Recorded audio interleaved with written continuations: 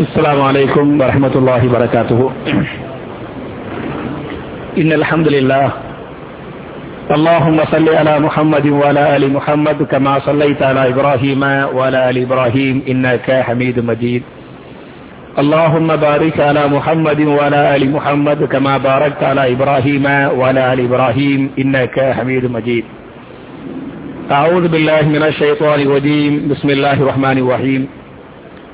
يا أيها الذين آمنوا أطيعوا الله وأطيعوا الرسول ولا تبطلوا أعمالكم. قال رسول الله صلى الله عليه وسلم بلغوا عني ولو آية. رواه البخاري. கண்ணியத்திற்குரிய சகோதர சகோதரிகளே, புனிதமான ரமலான் மாதத்தில் மிகச்சிறந்த ஒரு இபாதத்தை நிறைவேற்றிவிட்டு மார்க்கத்தின் சில செய்திகளை கேட்டு அதன் பிரகாரம் அமல் செய்வதற்காக நாம் எல்லாம் இங்கே ஒன்று கொடுக்கிறோம். இப்படிப்பட்ட நல்ல சந்தர்ப்பத்தில் அல்லாஹ்வுடைய அச்சத்தால் அழ வேண்டும் என்ற தலைப்பில் நம்ம நேற்று சில செய்திகளை பற்றி பார்த்திருக்கிறோம். இன்னைக்கு அதை ஒட்டி சில செய்திகளுக்கு நான் போறேன். அதுக்கு முன்னால ஒரு முக்கியமான கோரிக்கை அறிவிப்பு என்ன அப்படின்னு சொன்னா, அதாவது டெய்லி வரக்கூடிய திருவரம்பூர்ல வருவாங்கல்ல நம்ம அமீர் பாய், அஷ்ரஃப், சித்திக்கு, நம்ம சகோதரர் ஹாரூனு, உங்களுக்கு தெரியும். அங்க வந்து மாஷா அல்லாஹ் ஒரு 10-15 பேருக்கு மேல ஒரு 20 பேரு கிட்ட பெரிய ஒரு ஜமாத்தா வருவாங்க. அதுல வந்து நம்ம ஹாரூனுடைய மாமியார் அமீர் அஷ்ரஃப் பாபுலா வருவாங்கல்ல, அவங்களுடைய அம்மா இன்னைக்கு வந்து பாத்ரூம்ல இருந்து வலிக்கு கீழே விழுந்துட்டாங்க. அந்த உட்கார்ந்த மேனிக்கு என்ன பண்ணிட்டாங்க, கீழே விழுந்துட்டாங்க. அதனால வந்து ஸ்பைனல் கார்டில் இருக்கக்கூடிய ஒரு எலும்பு வந்து சின்ன ஒரு கிராக் ஆயிருச்சு என்று சொல்லி ஏபிசி ஆஸ்பத்திரியில வந்து வச்சிருக்கிறாங்க. அவங்கள பார்க்கணும், குறைந்து அவங்க பெட் ரெஸ்ட்ல தான் நீடிக்கிற மாதிரி சில குறைஞ்ச 1 மாசத்துக்காவது அப்படின்னு இருக்கிறாங்க. அதனால தான் இன்னைக்கு அந்த மக்கள் யாருமே வரல. அந்த சகோதரர்கள் வந்து எனக்கு தெரிஞ்ச சகோதரர் ஹாரூன் பாயை தவிர இல்லையா, ஹாரூன் பாய், சித்திக்கு நீங்க டெய்லி பார்த்தீங்கன்னாக்க நமக்கு இந்த டீ போக்குவரத்து பிஸ்கட்லாம் ஹாரூன் பாயுடைய பையன் கொடுப்பாப்புல இல்லையா. இன்னைக்கு அந்த பையன் எல்லாம் காணோம். ஏன்னா அவங்களுடைய அந்த மருத்துவ தேவைகள், போக்குவரத்துகள் அதுல எல்லாமே ஈடுபட்டனால நம்ம அவங்க எல்லாம் நம்முடைய குடும்பத்தின் ஒரு உறுப்பினர்களை போன்று நம்மளோடு, நம்ம ஜமாத்தோடு, பள்ளிவாசலோடு ரொம்ப நம்ம நெருக்கமா இருக்கக்கூடிய சகோதரர்கள் இந்த மாதிரி ஆயிடுச்சு. அவங்களுடைய ஷிஃபாவுக்காக நம்ம நிறைய வந்து துவா செய்யணும் என்பதை சொல்லி நம்மளை அல்லாஹ் ரப்பல் ஆலமீன் ஆரோக்கியமா வாழ வைக்கணும். நான் ஒரு துவா சொல்லி கொடுத்த பத்தியலா, அதாவது அல்லாஹ்ட தௌபா செய்யறோம்ல, அந்த தௌபாவுக்குரிய துவாக்கல்ல ஒரு துவாவை நான் 10 துவாக்கல்ல ஒரு துவாவை நான் சொல்லி கொடுத்துக்கிறேன். உங்கள சில பேருக்கு மனப்பாடமா இருக்கலாம், சில பேருக்கு மனப்பாடமா இல்லாம இருக்கலாம். அது ஒன்னும் தௌபாவும் இருக்குது, 2வது ஆரோக்கியமும் அதுக்குள்ள இருக்குது. என்ன துவான்னு சொன்னா, அல்லாஹும்ம இன்னி அஸ்அலுக்கல் அஃப்வ வல் ஆஃபியத ஃபித் துன்யா வல் ஆகிரா. சொல்லுங்க பார்க்கறேன். நான் எதுக்கு உங்கள்ட்ட கேட்கிறேன்னு சொன்னா அப்பதான் உங்க மனசுல வந்து இருக்கும். சரியா? சொல்லுங்க. அல்லாஹும்ம இன்னி அஸ்அலுக்கல் அஃப்வ வல் ஆஃபியத ஃபித் துன்யா வல் ஆகிரா. மனப்பாடம் பண்ணினா ஈஸியான துவா தான். அல்லாஹும்ம இன்னி அஸ்அலுக்கல் அஃப்வ வல் ஆஃபியத ஃபித் துன்யா வல் ஆகிரா. அல்லாஹ்வே எங்களுக்கு இம்மையிலும் மறுமையிலும் ஆரோக்கியத்தையும் மன்னிப்பையும் தருவாயாக. சரியா? அழகான துவா. ரசூலுல்லாஹி ஸல்லல்லாஹு அலைஹி வஸல்லம் இந்த குட்டி இந்த சின்ன துவாவுல 2 பெரிய நியமத்தை என்ன பண்ணிருக்கிறாங்க, கேட்டிருக்கிறாங்க என்று சொன்னால் நீங்க எல்லாம் வந்து இதுகளை மனப்பாடம் என்ன செய்யணும், கேட்கணும் என்பது முக்கியமான கோரிக்கை அறிவிப்பு. அதே மாதிரி நேற்று நம்ம எப்பப்ப அழ வேண்டும் என்று பார்த்தோம்னு சொன்னா, ஒண்ணு நம்ம அல்லாஹ்ட தௌபா செய்யறோமா இல்லையா, அப்ப என்ன செய்யணும், தனிமையில உட்கார்ந்துகிட்டு அல்லாஹ்ட்ட அழுவே மன்னிப்பு கேட்கிறேன் என்று பார்த்தோம். அதே மாதிரி குர்ஆன் திலாவத் பண்ணுகிறோமா இல்லையா, அப்ப என்ன செய்யணும், அழணும். ரசூலுல்லாஹி ஸல்லல்லாஹு அலைஹி வஸல்லம் அழுதாங்க. கேட்ட சஹாபாக்கள் போக்குவரத்து என்ன பண்ணாங்க, அழுதாங்க என்றெல்லாம் ஹதீஸ் இருக்குது. இதெல்லாம் நம்ம ஏற்கனவே நேற்று வந்து பார்த்திருக்கோம். இன்னைக்கு செல்வங்கள் அதிகரிக்க அதிகரிக்க அல்லாஹ்வுடைய பயம் அதிகமாக வேண்டும். அந்த அல்லாஹ்வுடைய அச்சத்தின் காரணத்தால் உங்களுக்கு எல்லாம் அழுகை வர வேண்டும். சரியா? காசு பணம் கூடுது, சொத்து பத்துகள் கூடுது, செல்வங்கள் அதிகமாக அதிகமாக ஆணவம் வந்து விடாமல், பெருமை வந்து விடாமல், நான் என்ற அகந்தை வந்து விடாமல் என்ன வர வேண்டும்?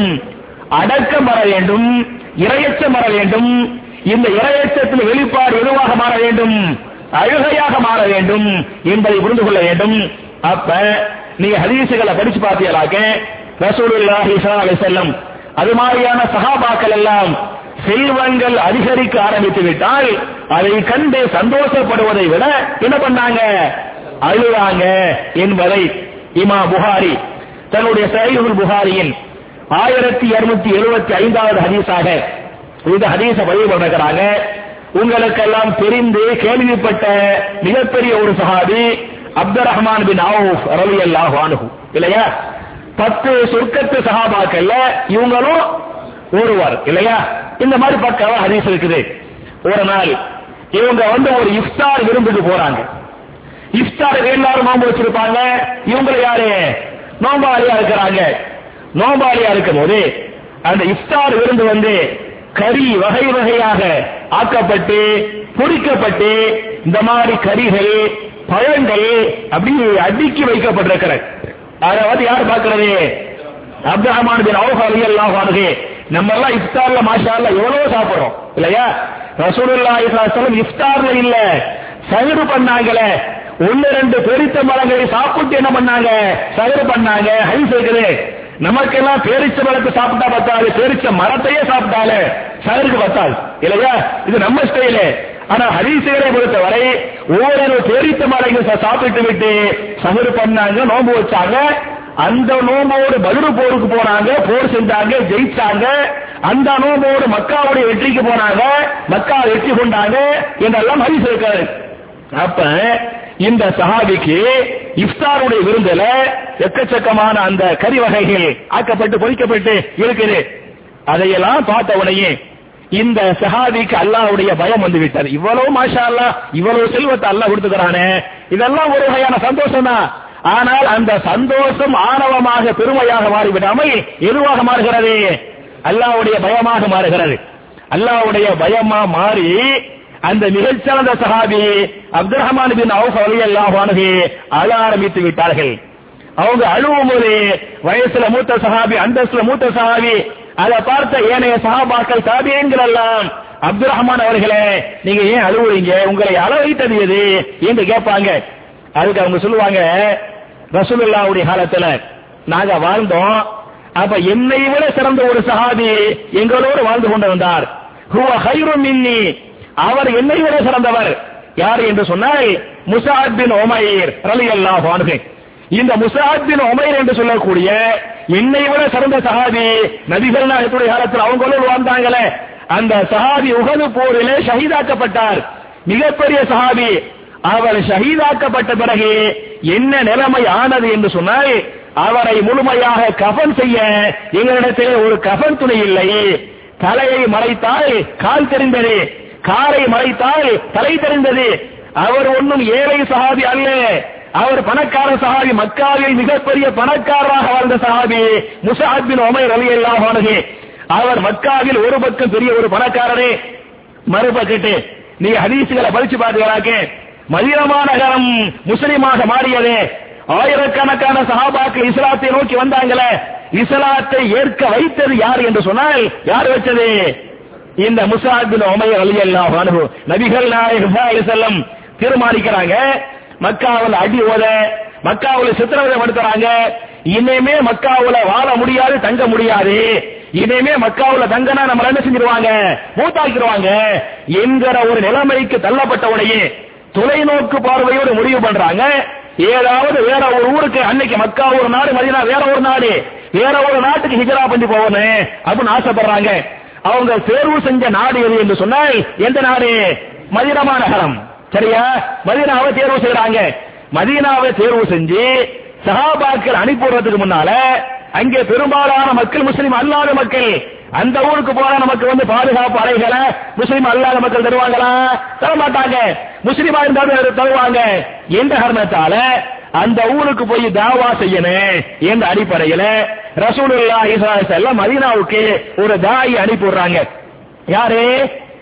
இந்த முஸஅப் பின் உமைர் ரலியல்லாஹு அன்ஹு. ஒரு வருஷமா தங்கி என்ன பண்றாரு? தாவா பண்றாரு. மதீனாவில் ஒரு வருடம் தங்கி தாவா செஞ்சு இவர்கள் செய்த சாதனை என்ன என்று சொன்னால் 2 பேர் இஸ்லாத்துக்கு வர வச்சாங்க. அந்த 2 பேர் சாதாரண அப்படி இப்படி ஆள் கிடையாது. உவைஸ் குலத்தின் தலைவராக இருந்தார். ஹவுஸ் குலத்தின் தலைவராக இருந்தாரு சஅத் பின் முஆத் ரலியல்லாஹு அன்ஹு. அவரை இஸ்லாத்துக்கு வர வச்சாரு.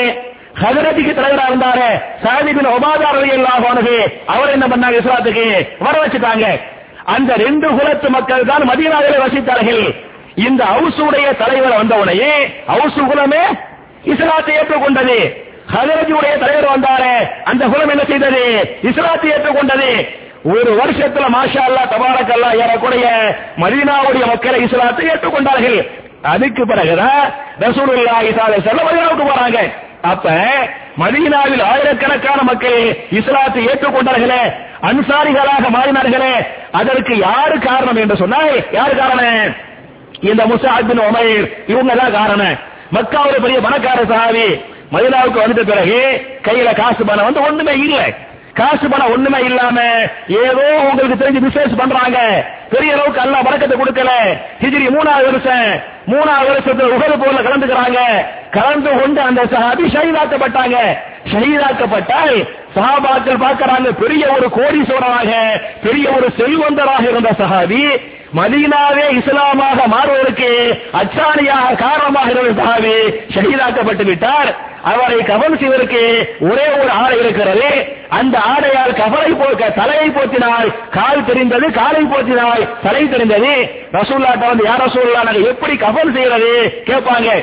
ரசூலுல்லாஹி ஸல்லல்லாஹு அலைஹி வஸல்லம் அந்த சஹாபாக்கள் சொல்லுவாங்க, நீங்க என்ன பண்ணுங்கன்னு சொன்னா தலையை மூடுங்க. தலையை போத்தினா கால் தெரியுது, பரவாயில்ல தெரியட்டேன். அந்த கால் தெரிவதோடு அவரை கொண்டு போய் கபூரிலே நீங்கள் வையுங்கள். கபூர்ல வச்சு நேரடியாக மண்ணை போட்டு விடாமல் இதுகள் என்று சொல்லக்கூடிய ஒரு புல் இருக்கிறது, அந்த புல்லை நீங்க எல்லாம் பிடிக்க கொண்டு வாங்க. அந்த புல்லை என்ன செய்யுங்க? அவர் மேல நீங்க ஃபுல்லா போடுங்க. அதுக்கு மேல என்ன பண்ணுங்க? மண்ணை போடுங்க என்று நபிகள் நாயகம் ஸல்லல்லாஹு அலைஹி வஸல்லம் அந்த சஹாபாக்கள் சொன்னாங்களே, அது மாதிரி அடக்கம் செய்யப்பட்டாரே. இந்த சஹாபிய அப்துல் ரஹ்மான் பின் அவுஃப் ரலியல்லாஹு அன்ஹு நினைச்சு பார்க்கறாங்க. எப்ப நினைச்சு பார்த்தாங்க? இஃப்தார் விருந்தில் நினைச்சு பார்க்கறாங்க. நினைச்சு பார்த்து அழுகுறாங்க. என்னை விட சிறந்த சஹாபி எதையுமே அனுபவிக்காமல் அல்லாஹ்விடத்திலே போய் சேர்ந்து விட்டார். நாம் எல்லாம் எவ்வளவு பெரிய நியாமத்துகளை அனுபவித்துக் கொண்டிருக்கிறோம். நாம் செய்த நன்மைகளுக்காக இவ்வளவு செல்வங்களை அல்லாஹ் இம்மையிலே தந்துவிட்டால் மறுமையில் தரமாட்டானோ என்கிற பயம்தான் எனக்கு அழுகையை தருகிறது. இந்த சஹாபி சொர்க்கத்தை கொண்டு நன்மாயம் சொல்லப்பட்ட இந்த அப்துல் ரஹ்மான் பின் அவுஃப் ரலியல்லாஹு அன்ஹு சஹாபாக்கள் சொல்றாங்க, நாம் செய்த நன்மையின் காரணத்தால் இவ்வளவு செல்வங்களை அல்லாஹ் இம்மையில் தந்துவிட்டால் மறுமையில் தரமாட்டானோ என்ற பயம் எனக்கு அழுகையாக மாறுகிறது என்று இந்த சஹாபி சொன்னாங்கங்கிற இந்த ஹதீஸை இமாம் புகாரி பதிவு பண்ணிருக்கிறாங்களே. அவை அருமை சகோதரர்களே, தாய்மார்களே, செல்வங்கள் அதிகரிக்க அதிகரிக்க பெருமை வந்து விடாமல், நான் என்ற ஆணவம் வந்து விடாமல் அடக்கம் வர வேண்டும், அல்லாஹ்வுடைய அச்சம் வர வேண்டும். அல்லாஹ்வுடைய அச்சம் கண்ணீராக அழுகையாக மாற வேண்டும் என்பதற்கு இந்த ஹதீஸ் என்ன அழகான சான்று. அதனாலதான் உங்களுக்கு தெரியும், 2வது கலீஃபா உமர் பின் கத்தாப் ரலியல்லாஹு அன்ஹு இல்லையா, அவங்க காலத்துல காதிசியா என்ற ஒரு போர் நடந்தது. நான் ஜும்மா பயான்ல சொல்றேன் இல்லையா. காதிசியா போர் வந்து யாரோட நடந்தது? பாரசீகம் பெரிய வல்லரசு. வல்லரசோடு சஹாபாக்கள் மோதுறாங்க. அன்றைக்கு வெள்ளை மாளிகை இருந்தது. இன்னைக்கு வெள்ளை மாளிகை எங்க இருக்குது? அமெரிக்காவுல. ரசூலுல்லாஹ்வுடைய காலத்திலே வெள்ளை மாளிகை இருந்தது. எங்க இருந்தது? பாரசீகம். அங்கெல்லாம் இருந்துச்சு. வெள்ளை மாளிகை என்ன அர்த்தம்? ஒரு மாளிகையில ஒருத்தர் உட்கார்ந்துகிட்டு, ஒரு அரசர் உட்கார்ந்து கொண்டு உலகத்தை ஆட்டி படைத்தால் அந்த மாளிகைக்கு பேர் என்ன? வெள்ளை மாளிகை. இந்த பள்ளிவாசல் ஒரு அரசர் உட்கார்ந்துகிட்டு அவர் உலகத்தை ஆட்டி படை, அந்த அளவுக்கு பவர் இருந்துச்சாக்க இந்த மாளிகைக்கு பேர் என்ன? வெள்ளை மாளிகை. இன்னைக்கு அமெரிக்காவுடைய அதிபர் அங்கே உட்கார்ந்து கொண்டு உலகத்தை ஆட்டி படைக்கிறதுனால ஒயிட் ஹவுஸ். ஒயிட் ஹவுஸ் என்ற இந்த வார்த்தை அரபியில அது கசுருல் அபியல், வெள்ளை மாளிகை. நபிகள் நாயகம் ஸல்லல்லாஹு அலைஹி வஸல்லம் வெள்ளை மாளிகையை என் சஹாபாக்கள் வீழ்த்துவார்கள் வெள்ளை மாளிகை இன்னைக்கு அமெரிக்கா கிடையாது, ஒயிட் ஹவுஸ் இல்ல.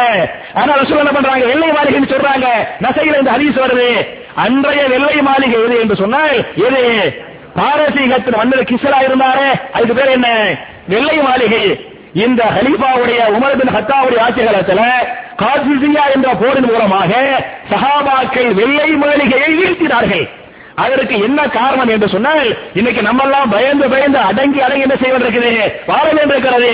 அன்றைக்கு சஹாபாக்கள் இஸ்ஸத்தா வாழ்ந்தாங்க, வெற்றி கொண்டாங்க. அதற்கு என்ன காரணம் என்று சொன்னால் இறையச்சமும் ஒற்றுமையும். என்ன காரணம்? அல்லாஹ்வுடைய பயம். இரண்டாவது என்ன? ஒற்றுமை. இன்னைக்கு நம்ம பார்க்கிறோம், திடீரென்று மாட்டுக்கறி சாப்பிடக்கூடாது, அதுக்கான பண்ணக்கூடாது, ஆடு மாடுகளை வந்து வெட்டக்கூடாது, அரசாங்க தடை போடுது. அரசாங்க தடை போட்ட உடனே நம்முடைய உணர்ச்சிகளை வெளிப்படுத்தி அந்த சில இயக்கங்கள் வந்து போராடுறாங்க. இந்த போராட்டம் போதுமா? இந்த போராட்டம் பத்தாது.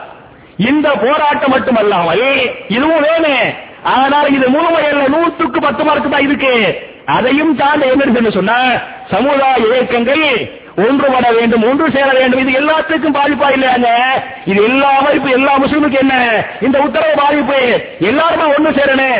ஒண்ணுமில்ல, தமிழ்நாட்டில் எல்லா இஸ்லாமிய இயக்கங்கள் ஒன்று சேர்ந்து விட்டாலே அரசாங்கம் அஞ்சாதா? நிச்சயமா பயப்படும். அப்ப இந்த மாதிரி இன்னைக்கு இல்லாம இருக்குது. ஆனா ஹலீஃபா உமருடைய காலத்துல முஸ்லிம்கள் ஒன்றுபட்டு இருந்தாங்க. இந்த இறையச்சம், இந்த ஈமான், இந்த ஒற்றுமை எதை வீழ்த்தியது? வெள்ளை மாளிகையை வீழ்த்தியது. வெள்ளை மாளிகை வீழ்த்திவிட்டு சஹாபாக்கள் பார்க்கிறாங்க, எக்கச்சக்கமான கனிமத்தாக தங்கம் குவியலாக இருக்கிறார். எல்லாத்தையும் அள்ளி அவங்களே சஹாபாக்கள் விநியோகம் பண்றாம மதீனாவுக்கு அனுப்பிவிடலாம் அப்படி அனுப்பிவிடுறாங்க. கலீஃபா உமர் பின் கத்தாப் ரலியல்லாஹு அன்ஹு மதீனாவுடைய பள்ளிவாசல வச்சு சஹாபாக்கள் காட்டுறாங்க. சஹாபாக்கள் எல்லாம் பார்க்கறாங்க, எல்லாரும் சந்தோஷப்படுறாங்க. ஆனால் கலீஃபா உமர் பின் கத்தாப் ரலியல்லாஹு அன்ஹு அதை பார்த்து என்ன பண்ணாங்க?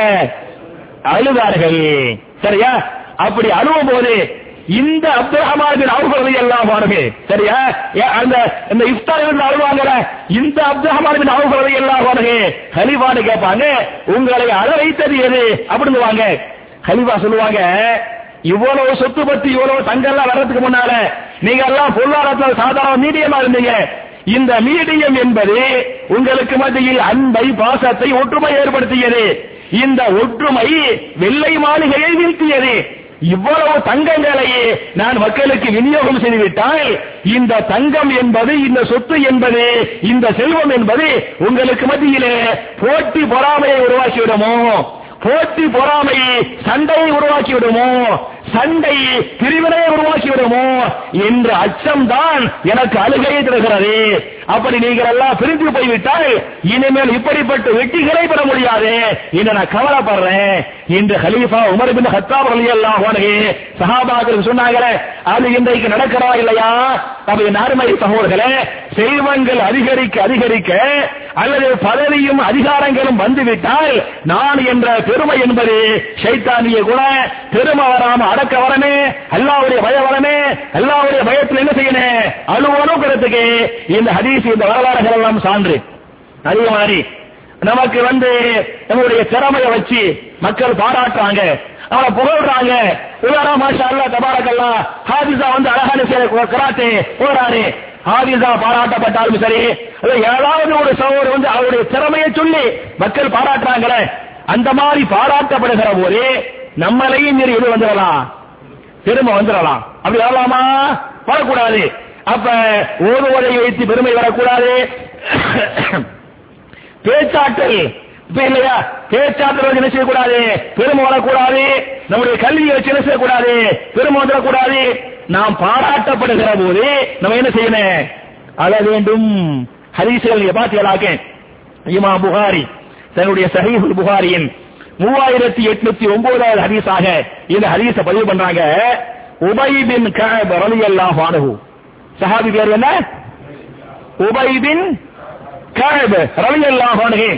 ரசூலுல்லாஹி ஸல்லல்லாஹு அலைஹி வஸல்லம் இந்த உபய் பின் கஅபை கூப்பிடுவாங்க. கூப்பிட்டு சொல்லுவாங்க, உபய் அவர்களே, எனக்கு முன்னால உட்காருங்க. சரியா? நான் சூரத்துல் பையினா என்ற சூரா ஓதுவேன். சூரத்துல் பையினா என்று சொல்லக்கூடிய குல் யா அய்யுஹல் காஃபிரூன் டெஸ்ட் பண்ணிக்கிட்டேன். சரியா? சூரத்துல் பையினா என்று சொல்லக்கூடிய லம் யகுனில் லதீன கஃபரு மின் அஹ்லில் கிதாபி கனிபையில சொல்றாரு. அப்ப நீங்க எல்லாம் சொல்லலன்னு என்ன அர்த்தம்? ஒருவேளை அதான் அப்படிதான் அர்த்தம். சரியா? ஒண்ணுமில்ல, இமாம் வந்து தடுமாறுவாரு, ரக்காத்துல வந்து தடுமாறுவாரு. தடுமாறுனா ஒரே ஒரு ஆளை மட்டும் மெதுவா சுபஹானல்லாஹ்வாரு, பாக்கில என்ன செய்வாங்க? அமைதியா இருப்பாங்க. அப்ப என்ன அர்த்தம்?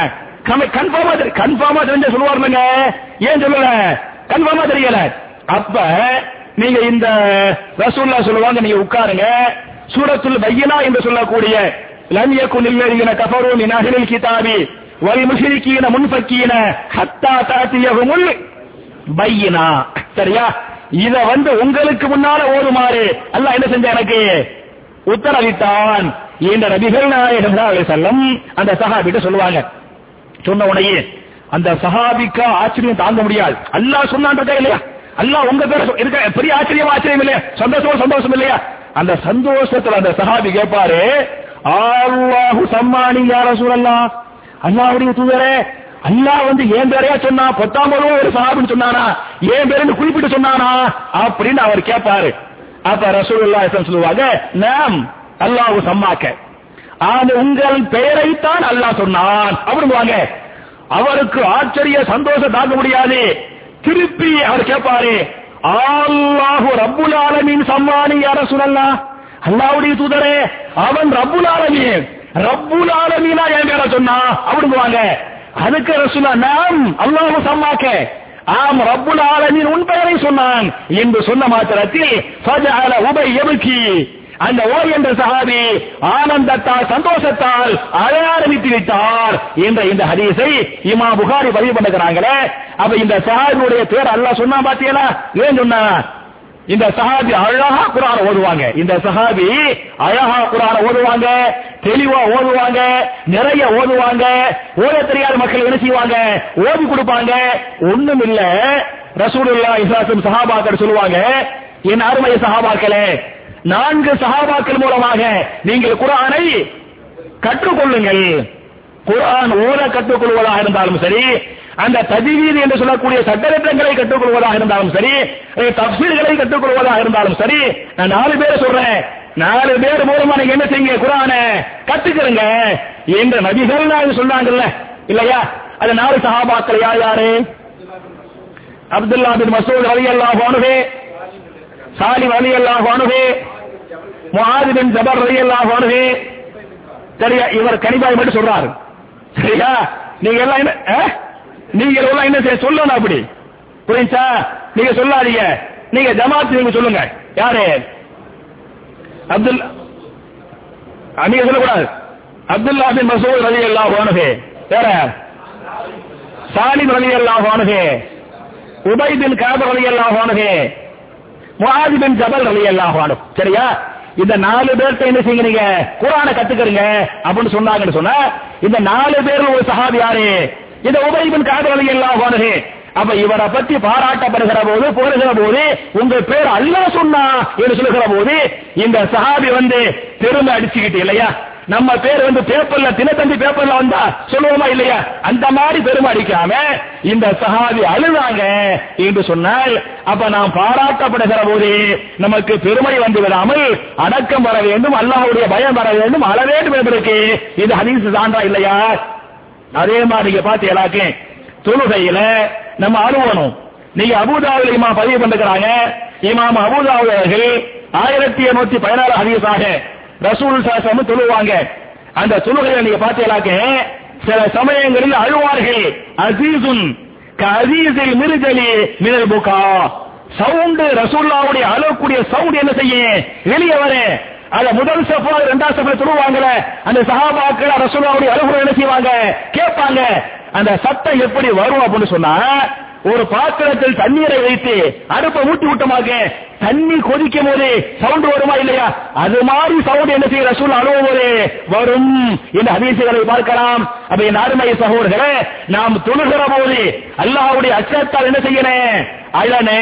தொழ வைக்கக்கூடிய இமாமாக இருந்தாலும் சரி, தொழக்கூடிய மக்களாக இருந்தாலும் சரி, அல்ல நீங்க சுன்னத்து மாதிரி தொழுவீங்கல, அந்த மாதிரி சமயத்துல உங்களுக்கு தெரிஞ்ச ஆயத்துகளை சூறாக்களை ஓதி அல்லாஹ்வுடைய பயத்தில் என்ன செய்யணும்?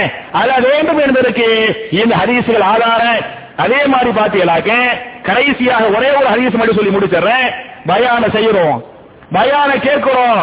ரசூலுல்லாஹி ஸல்லல்லாஹு அலைஹி வஸல்லம் பல்வேறு சந்தர்ப்பங்கள்ல சஹாபாக்களுக்கு உபதேசம் பண்றாங்களே, அந்த உபதேசம் சஹாபாக்குடைய மத்தியில இறையச்சத்தை உருவாக்கும், ஈமானை உருவாக்கும். சஹாபாக்கள் ரசூலுல்லாஹ்வுடைய பயான எப்படி ஆடாம அசையாம கேட்பாங்களா அப்படின்னு சொன்னா, சஹாபாக்குடைய தலையில பறவை வந்து உட்கார்ந்து விட்டால், சரியா, சஹாபாக்கள் தலையில பறவை வந்து உட்கார்ந்தா அந்த பறவை அப்படியே இருக்குமா. ஏதோ ஒரு மரத்து மேல உட்கார்ந்தா, கல்லு மேல உட்கார்ந்தா கல்லு ஆடாம அசையாம இருக்குமே, அது மாதிரி கல்லு மாதிரி பறவை நினைச்சுக்கிட்டு என்ன செய்யுமா, அப்படி பறவை பறக்காம இருக்கு. அது மாதிரி ரசூல் ஸல்லல்லாஹு அலைஹி வஸல்லம் பயான் செய்யும் போது சஹாபாக்கள் என்ன பண்ணுவாங்க, ஆடாம அசையாம அப்படி கவனமா கேட்பாங்க. பல்வேறு சந்தர்ப்பங்கள் ரசூல் ஸல்லல்லாஹு அலைஹி வஸல்லம் பயான் செய்கிற போது அல்லாஹ்வுடைய அச்சத்தால் அழுவார்கள்.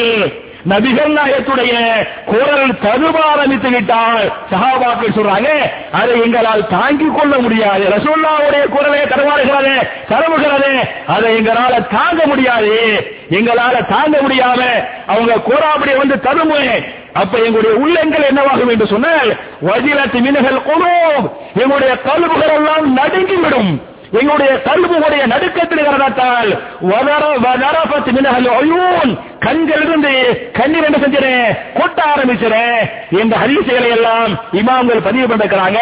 அதை நாரமலை சகோதரர்களே, குர்ஆன் ஓதுவதாக இருந்தாலும் சரி, தொழுவதாக இருந்தாலும் சரி, பயான் கேட்பதாக இருந்தாலும் சரி, செல்வங்கள் வந்தாலும் சரி, புகழ் வந்தாலும் சரி, தௌபா செய்வதாக இருந்தாலும் சரி, இந்த மாதிரி நேரங்கள்ல அல்லாஹ்வுடைய பயத்தை என்ன செய்யணும், அழனே என்பதை சொல்லி ரசூலுல்லாஹி ஸல்லல்லாஹு அலைஹி வஸல்லம் எந்தெந்த சந்தர்ப்பங்கள்ல அல்லாஹ்வுடைய பயத்தால் அழுதார்களோ, அது மாதிரி சஹாபாக்கள் எந்தெந்த சூழலில் அல்லாஹ்வுடைய பயத்தில் அழுதார்களோ, அப்படிப்பட்ட நேரங்களில் அழுகையை தரக்கூடிய பாக்கியத்தை நமக்கும் அல்லாஹ் தந்து நம்முடைய பாவங்களை மன்னித்து நம்முடைய இபாதத்துகளை அல்லாஹ் அங்கீகரித்து நாளை மறுமையிலே ஜன்னத்துல் ஃபிர்தௌஸில நபிமார்களோடு சஹாபாக்களோடு இதுபோல நாம் அனைவரையும் அல்லாஹ் ஒன்று சேர்த்து வைப்பானாக என்கிற துஆவோடு முடிக்கிறேன்.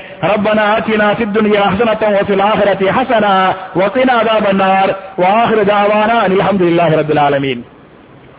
சுப்ஹானக அல்லாஹும்ம வ பிஹம்திக அஷ்ஹது அன் லா இலாஹா இல்லா அன்த அஸ்தக்ஃபிருக வ அத்தூபு இலைக். அஸ்ஸலாமு அலைக்கும்.